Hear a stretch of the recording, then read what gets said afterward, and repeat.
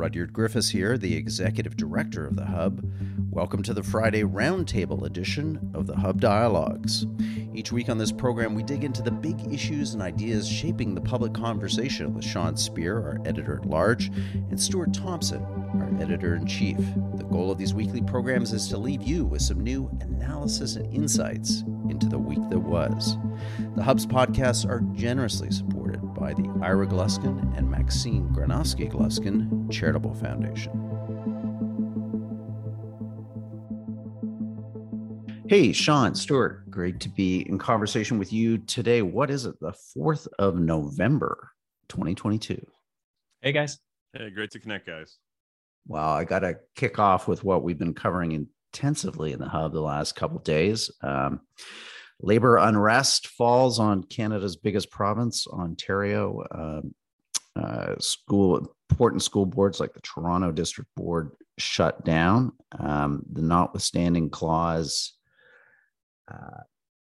written into legislation to, in a sense, call off this strike before it even happened. Sean, let me come to you first. Maybe what we can do is in service of our listeners here is go a little bit meta, and I don't mean into the metaverse with Mark Zuckerberg and his plunging stock price. Boy, guys, you should check that out. No, I'm talking about just what is going on here. Why suddenly are we seeing, Sean, in the context of what might have been in the past a fairly run-of-the-mill labor negotiation dispute, suddenly the Constitution being debated, the notwithstanding clause being invoked? It just seems to me, I'm struggling a bit to understand the why here. Can you help? Yeah, I kind of share in some ways the sense of destabilization that you're talking about. You know, we started the week thinking it was going to be the fall economic statement that was driving the news. And here by the end of the week, we have a decision on the part of the Ford government that I think may define its 4-year term, because it has set in motion, what was probably already going to be a pretty acrimonious relationship with the public sector unions, but it's taken it to the next level.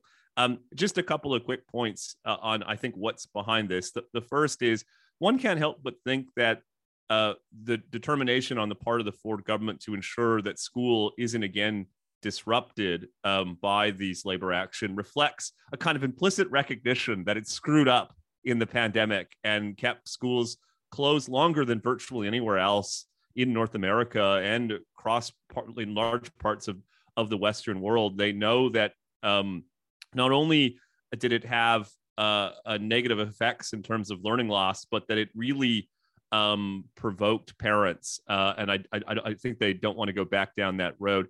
The second thing is this labor negotiation in relative terms is pretty small. Listeners will probably know it's limited to educational assistants and janitorial staff. I think it represents something like 55,000 workers. And it seems to me, whatever one thinks about this, the position that the Ford government has taken is directed in large part towards the teachers, who are much larger and much more powerful. And I think the sense was, if the government didn't take a firm position against this relatively small union, it would open the door to being rolled over by the teachers unions down the road. So it's a long way of saying, the Ford government either knowingly or unknowingly has staked out a position here, which, as I said earlier, Rudyard, I think will really come to define its 4-year mandate so early into it.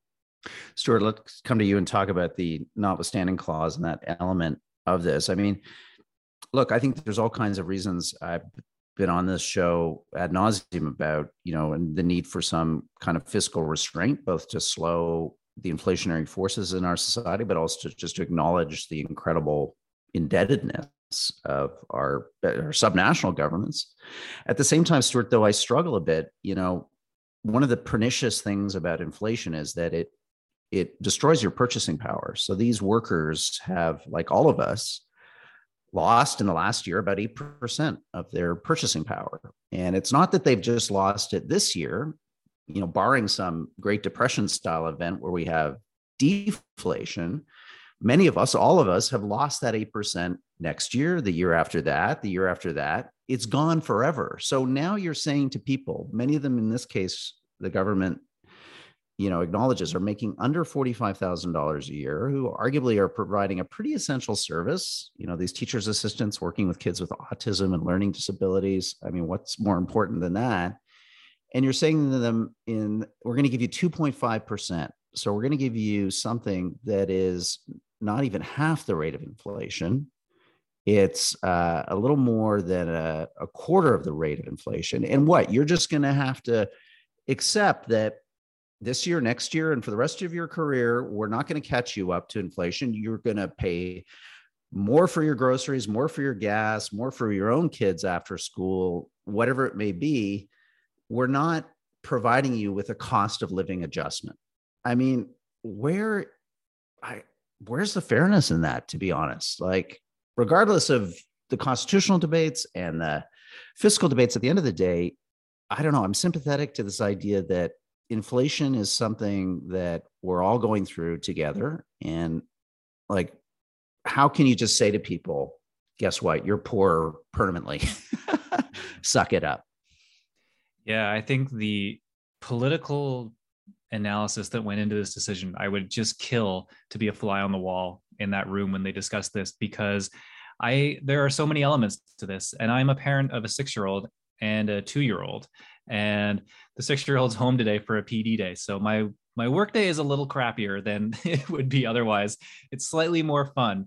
And I think that's what a lot of parents are dealing with, is that we all had this over the pandemic and we're all like pretty tired of that. And I think there is a fairness element to it, but I would imagine that like the overarching feeling of most parents is just don't let anything like this happen. And I have a particular sympathy for the workers that are dealing with this, because when you bring your child to kindergarten in Ontario, there's early childcare workers there who don't make as much as teachers.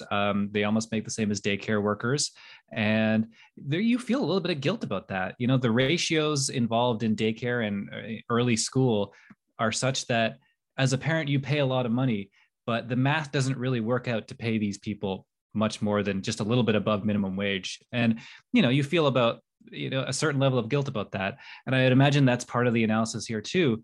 I think part of the interesting thing here too is the disposition of the Ford government, because this is a government that I think we've probably made fun of them on this podcast. We've certainly made fun of them in private discussion for just backing down on everything. And, in their first term, they would get into a little bit of controversy. It happened numerous times. And then they would say, you know what, forget it. We're not going to do that. So they would incur all of the political issues involved with it. And then they wouldn't even get to do the thing they wanted to do.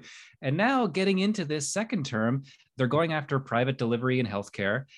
They've picked this fight with the notwithstanding clause with these education workers and presumably teachers down the road. And, we were joking earlier about when the back down might happen, but maybe this is a new government we're looking at. Maybe this is new people behind the scenes and maybe a new Doug Ford. So I think for me, that's the thing I'm watching is, are they really picking a fight here? And does that tell us something about how they see the provincial finances going down the road? Can I just say, guys, one of the reasons I love being part of this podcast is, we're prepared to live with nuance. We won't just give people hot takes, in search of downloads or clicks or whatever. Jonah Goldberg, a writer who I like a lot, often says that conservatism at its root is comfort with contradiction. And I think it's a good way to think about this issue, that there are a series of seemingly contradictory yet true propositions going on. Yes, it's the notwithstanding clause is a completely legitimate constitutional tool. Yes, the right to strike ought to be something that, all things being equal, ought to be protected. Yes, the 11.5% salary increase requested by the union is unreasonable. Yes, there's room for negotiation at something approximating a fair increase in light of inflation. And on and on and on. And it seems to me one of the things I hated about the public conversation about this issue in recent days is there's a tendency for people to be kind of forced into accepting one set of propositions because they're in support of the union, or another set of propositions because they're in favor of the government. And the truth is, this is kind of messy. And And I think in a way, there's a sort of pox on everyone's house. The government, as Brian Dykema set out in a piece for us at the Hub this week, acted too precipitously in terms of walking away from the negotiation table. On the other hand, it seems pretty obvious that not just CUPE, but all of the unions were kind of geared up for a fight with the Ford government, who they see fairly or unfairly as something of a kind of political enemy. And so in some ways, it's sort of inevitable that we got here.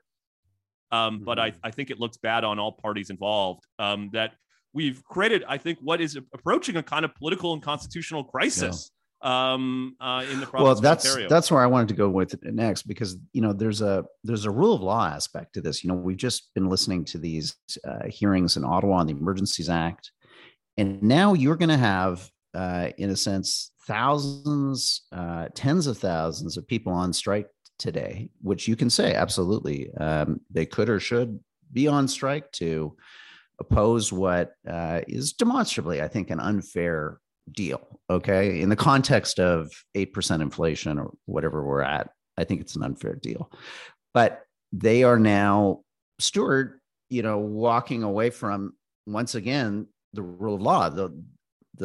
The legislature has legislated. And we're now going to be into this Mexican standoff of, are they going to be subject, these individual workers, to $4,000 fines per day per person? The union, I believe, could be fined, I think it's in the hundreds of thousands or millions of dollars per day.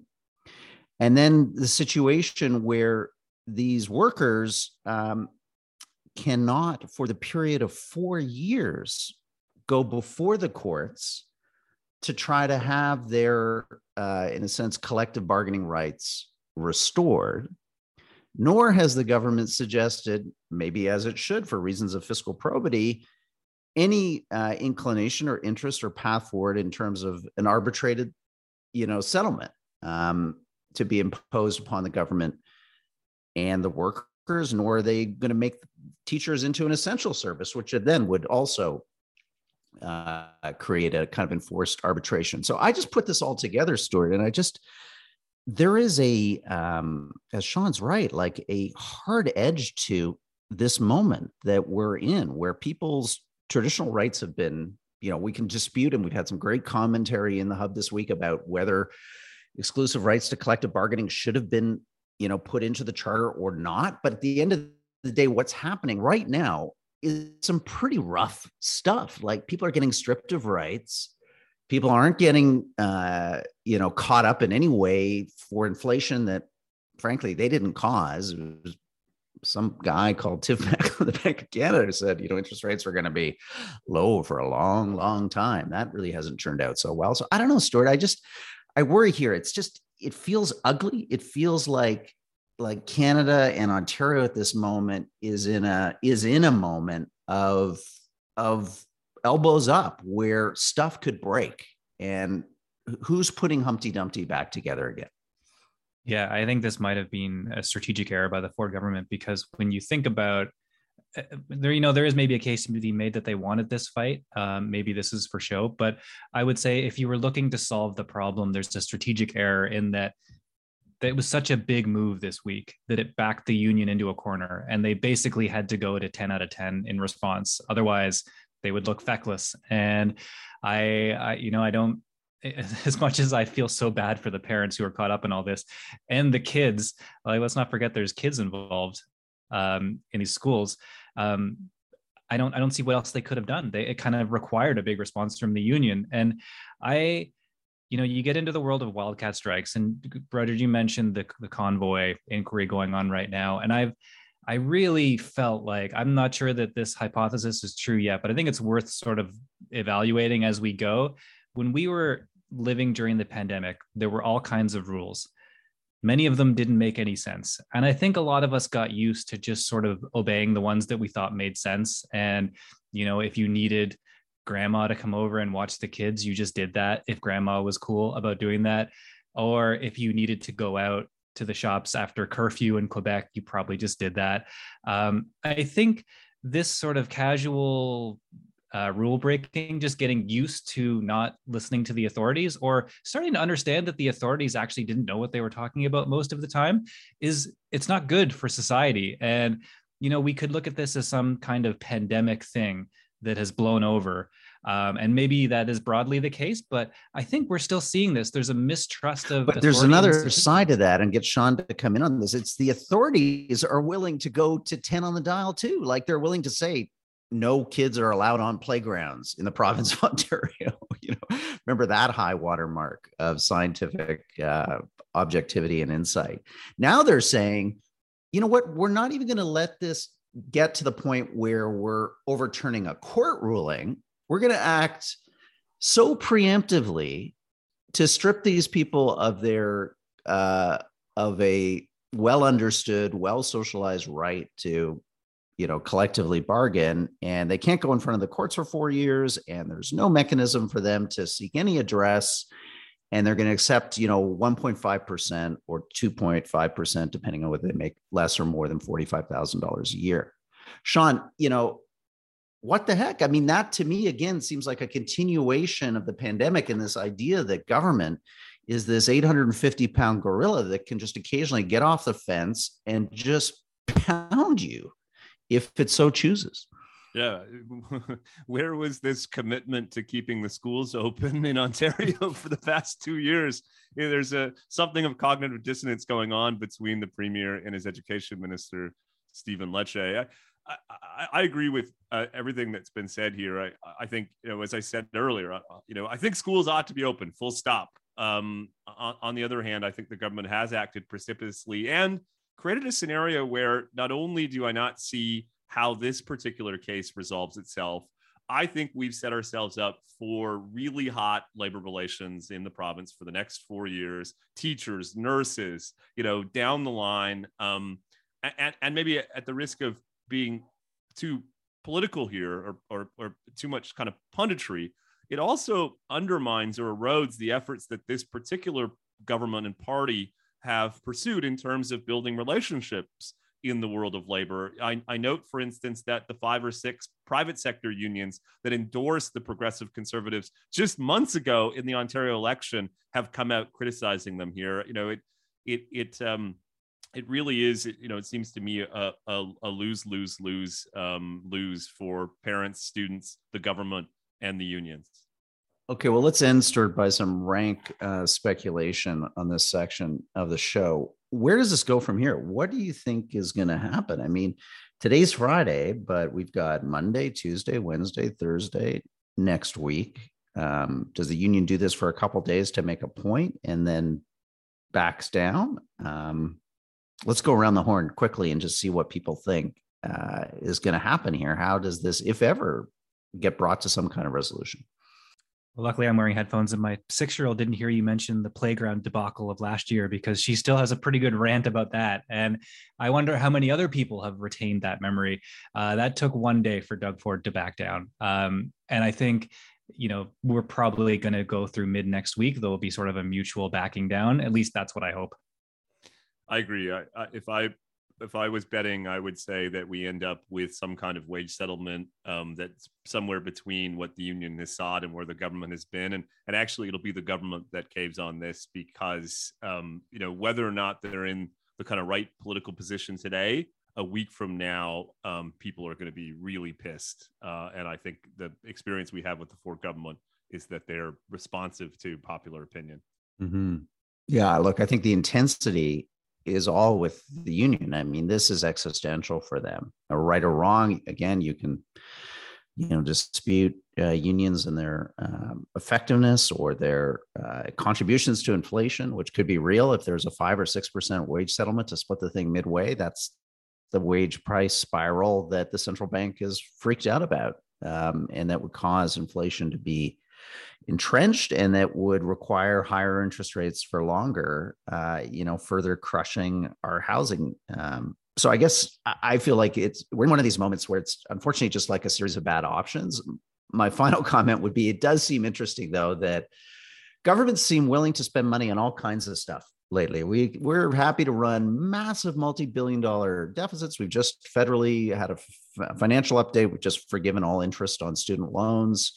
So, why are we not spending money to find a halfway midpoint deal with this union? Like, why are we having this fight, whereas we're not having all kinds of other maybe fights that we should have had about the affordability of $10 a day daycare, or the affordability of a national dental plan, or pharma plans, or healthcare, safe for a generation, all these kind of platitudes that come out of our political class. It just seems as if we get religion, we get fiscal probity selectively. I don't know.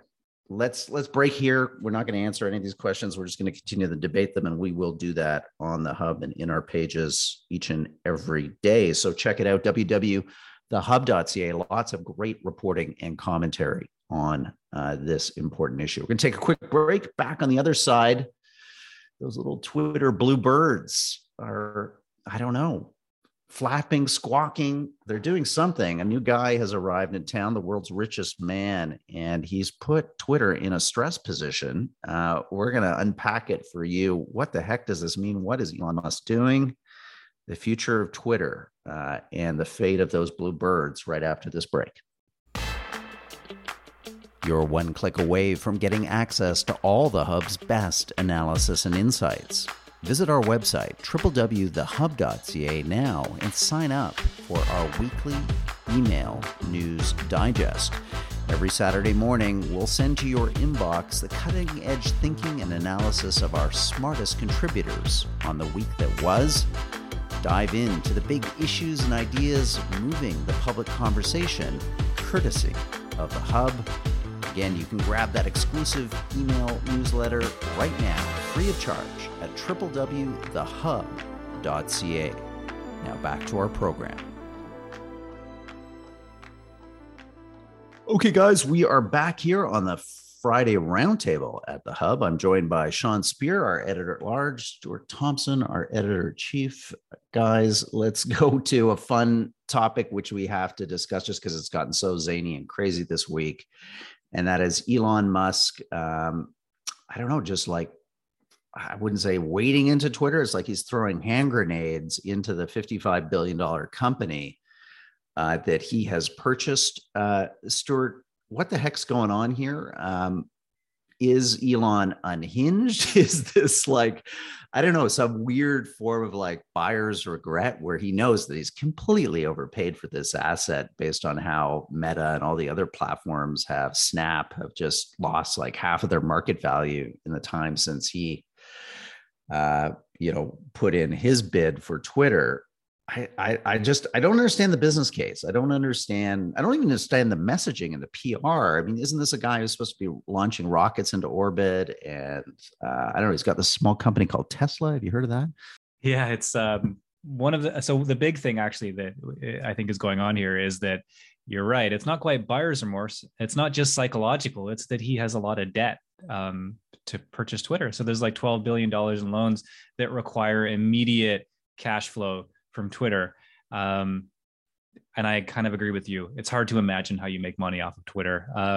It could be making people pay. He's introduced this, blue check fee that may come down. I have one of those blue checks, which would you pay? Would you pay $8 a month or 10 Canadian? Let's face it, the loonie is falling. If there were real benefits, maybe, but I don't really tweet a lot. And the reason I got the blue check is because some nice person at the Image Journal put my name on a list and said, "We'll do this for you." And I said, "Oh, cool, thanks." And I don't really see any benefits from it that I know of anyways. So I think there's that interesting side of it, but there is also the interesting sort of like political, social fact, which is that there is this idea. I think this sort of became sort of a pandemic thing where, there was arguments about journalists trusting authority a little too much and maybe leaning a little too left. And that becomes apparent on Twitter because they're always blurting out their opinions. And then the blue check trope kind of started. And I think it's kind of snowballed into this idea that there's a real kind of class war between the blue checks and the non-blue checks. It's nothing I've really ever been involved in because I'm so bad at Twitter. It's never really been in my wheelhouse. What's your take on this, Sean? Because, like, again, here's a guy who, got a pretty full plate, and yet he's trolling AOC about the price of sweaters on her website. It strikes me like as a little bit deranged. Like, I'm not a Tesla shareholder, but if I was, I'd be a little kind of concerned here that our genius, our Willy Wonka of the 21st century, is not focused on how to put more electric batteries in more electric cars. He's more concerned about turf wars and twit wars with his center left detractors. Yeah, I can't fully understand, nor am I prepared to defend everything he's done in recent days. But for me, he's sort of earned the benefit of the doubt. Russ Roberts, an economist who we had on Hub Dialogues a couple of weeks ago, that I would just, if I can digress for a second, encourage people to check out that episode. It's one of my favorites. He tweeted a couple of days ago that you should take for granted that the guy who spent $44 billion on this company has a pretty good sense of his personal self-interest. And I'm kind of inclined to start from that presumption for at least for now. I'm holding out hope that he does have a plan to monetize Twitter and produce a return on investment and prove all his detractors wrong. And if that happens, we'll come back to this episode and I'll say, I told you so. If it doesn't happen, we'll do our best to somehow lose the audio.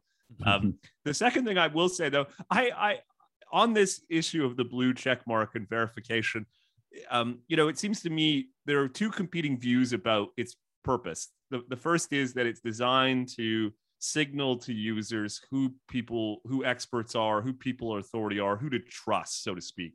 And I think what Musk and people like David Sachs, who are in his orbit, are saying is, well, actually, it's a status symbol. And people will be prepared to pay for it because it connotes some kind of status. And Stuart saying that's not the case for him, and knowing Stuart, I believe that. But when you see the reaction of some other people, and I won't name names, who are aghast at the idea that they have to pay for this. I noted, for instance, former U.S. Ambassador to Russia Mike McCall said, I provide free content, terrific content to my 850,000 followers. They should be paying me. I shouldn't be paying them. It does give you a sense of how much people's identity and status have been kind of wrapped up on this. So I'm not sure it's a good business idea, but I can't help but admit that I've enjoyed past couple of days some of these blue checkmark folks twisting themselves into knots in response to this announcement. Yeah. I mean, but McFaul does bring up an interesting point, is that Twitter, and I've often thought of this too, like, why am I tweeting here? Like, yes, there's the little dopamine response, and I appreciate that. But it's more like, if I'm a YouTube creator, YouTube is paying me. I'm sharing in the monetization of my content. Facebook does a lot of that. Instagram too. Twitter is this weird thing where it has, up to this point, Stuart, kind of wrapped itself in the idea that it is a news and information ecosystem that is somehow, now you can dispute it or not, but it's the branding and the position at this point was somehow oriented towards a series of goals less grubby than YouTube, Facebook, Snapchat. So what does that mean for the future, Stuart, of your profession? Because journalists really have seen Twitter as something more than just, a social media messaging platform. They've seen it as somehow a place, correct me if I'm wrong, where there is some arbitration of the truth. The traditional functions that we had looked for previously in mainstream media. Yeah, so if I were doing sort of a ranking of the reasons, the dopamine hit, I think, is very highly up there. It's probably number one by a long shot. And I would always tell journalists, and I wouldn't say get off Twitter, but I would say, look, I have found being off Twitter most of the day helps me. It helps me think about things. It means I'm not sort of just joining in the group think. Howard Anglin wrote this in his piece about the notwithstanding clause, that everyone seemed to have the same lines on the notwithstanding clause. And that's because all the journalists are reading the same two experts who are usually like center left kind of establishment types. And then they need to bone up quickly because journalists deal with a new topic every day. And so it creates this kind of monoculture. And then you can kind of distinguish yourself if you stay away from that. But people would always tell me it's so vital for networking. It's so vital for building my brand. I need it to be relevant in journalism these days. I personally probably did more harm to my career when I was tweeting a lot than than benefits.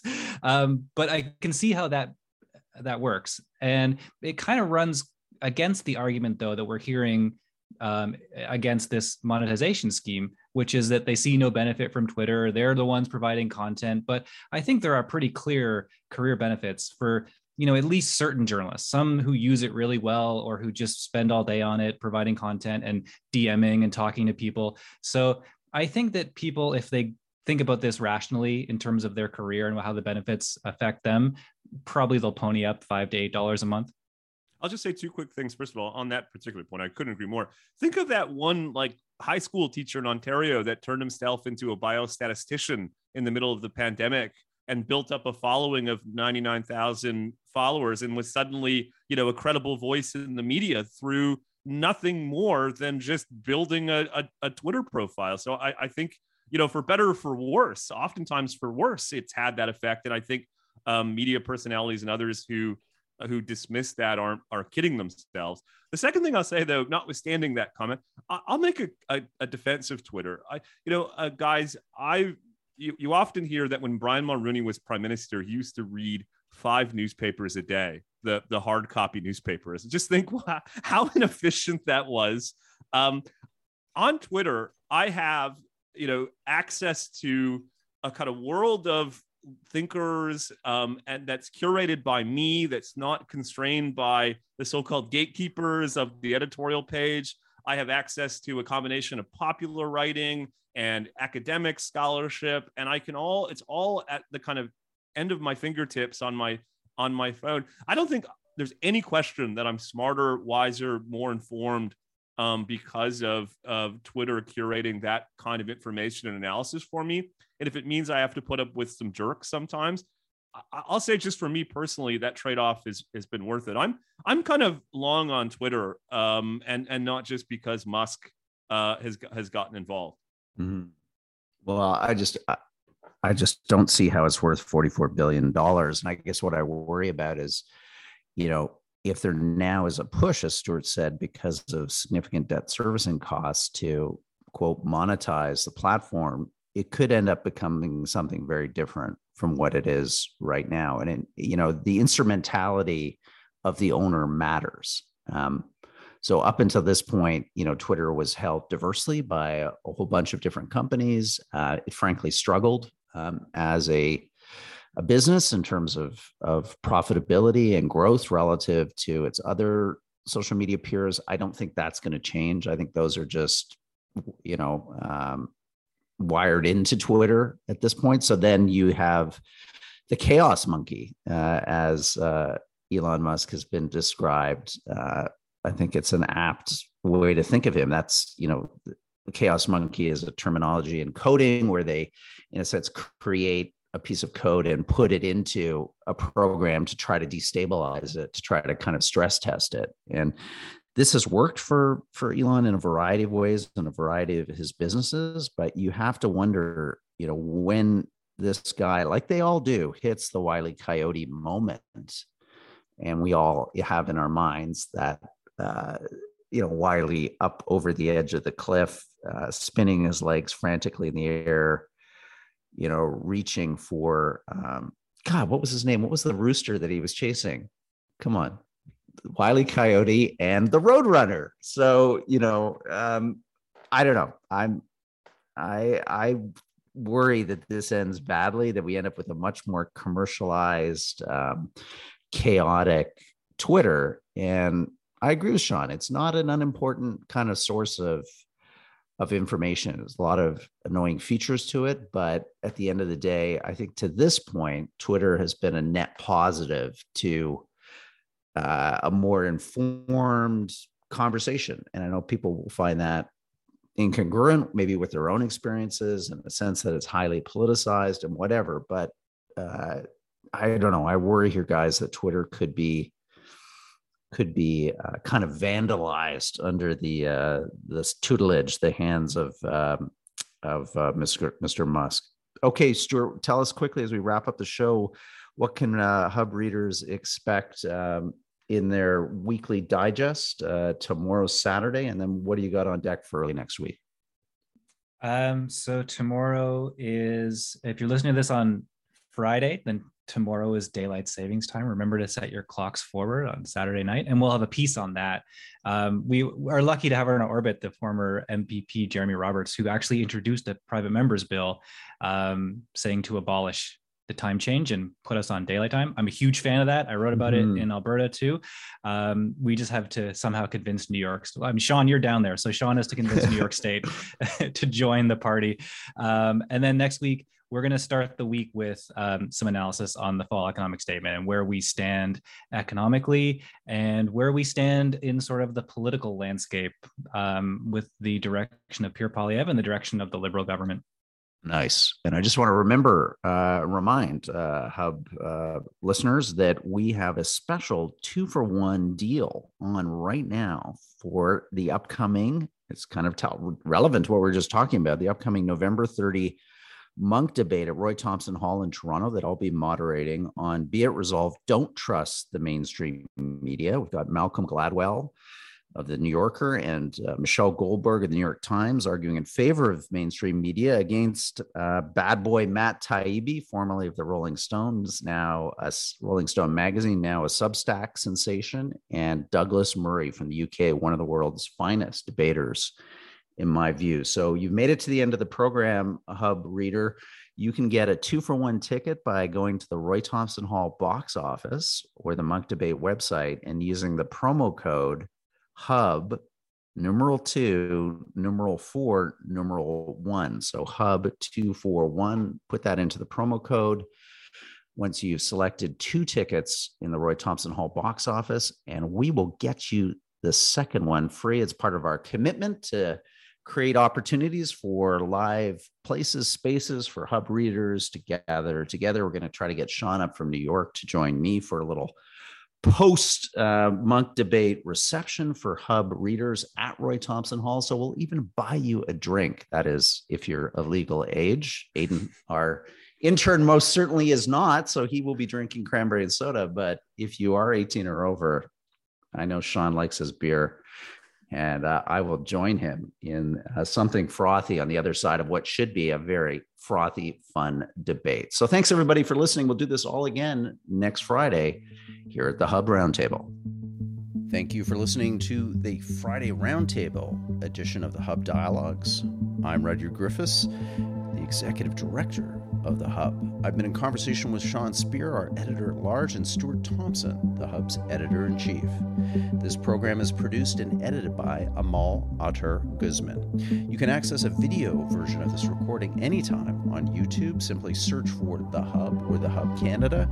You can also get video and audio versions on our website at www.thehub.ca. And finally, you can subscribe to the Hub's podcast feed on virtually any audio platform. We've got all kinds of terrific conversations featuring some of the world's sharpest minds and brightest thinkers, discussing the big issues and ideas transforming our world. That's the Hub Dialogues, and it's waiting for you right now on your favorite podcast platform. Thank you for listening to this edition of the Hub Roundtable. The Hub's podcasts are generously supported by the Ira Gluskin and Maxine Granovsky Gluskin Charitable Foundation. Thanks for listening.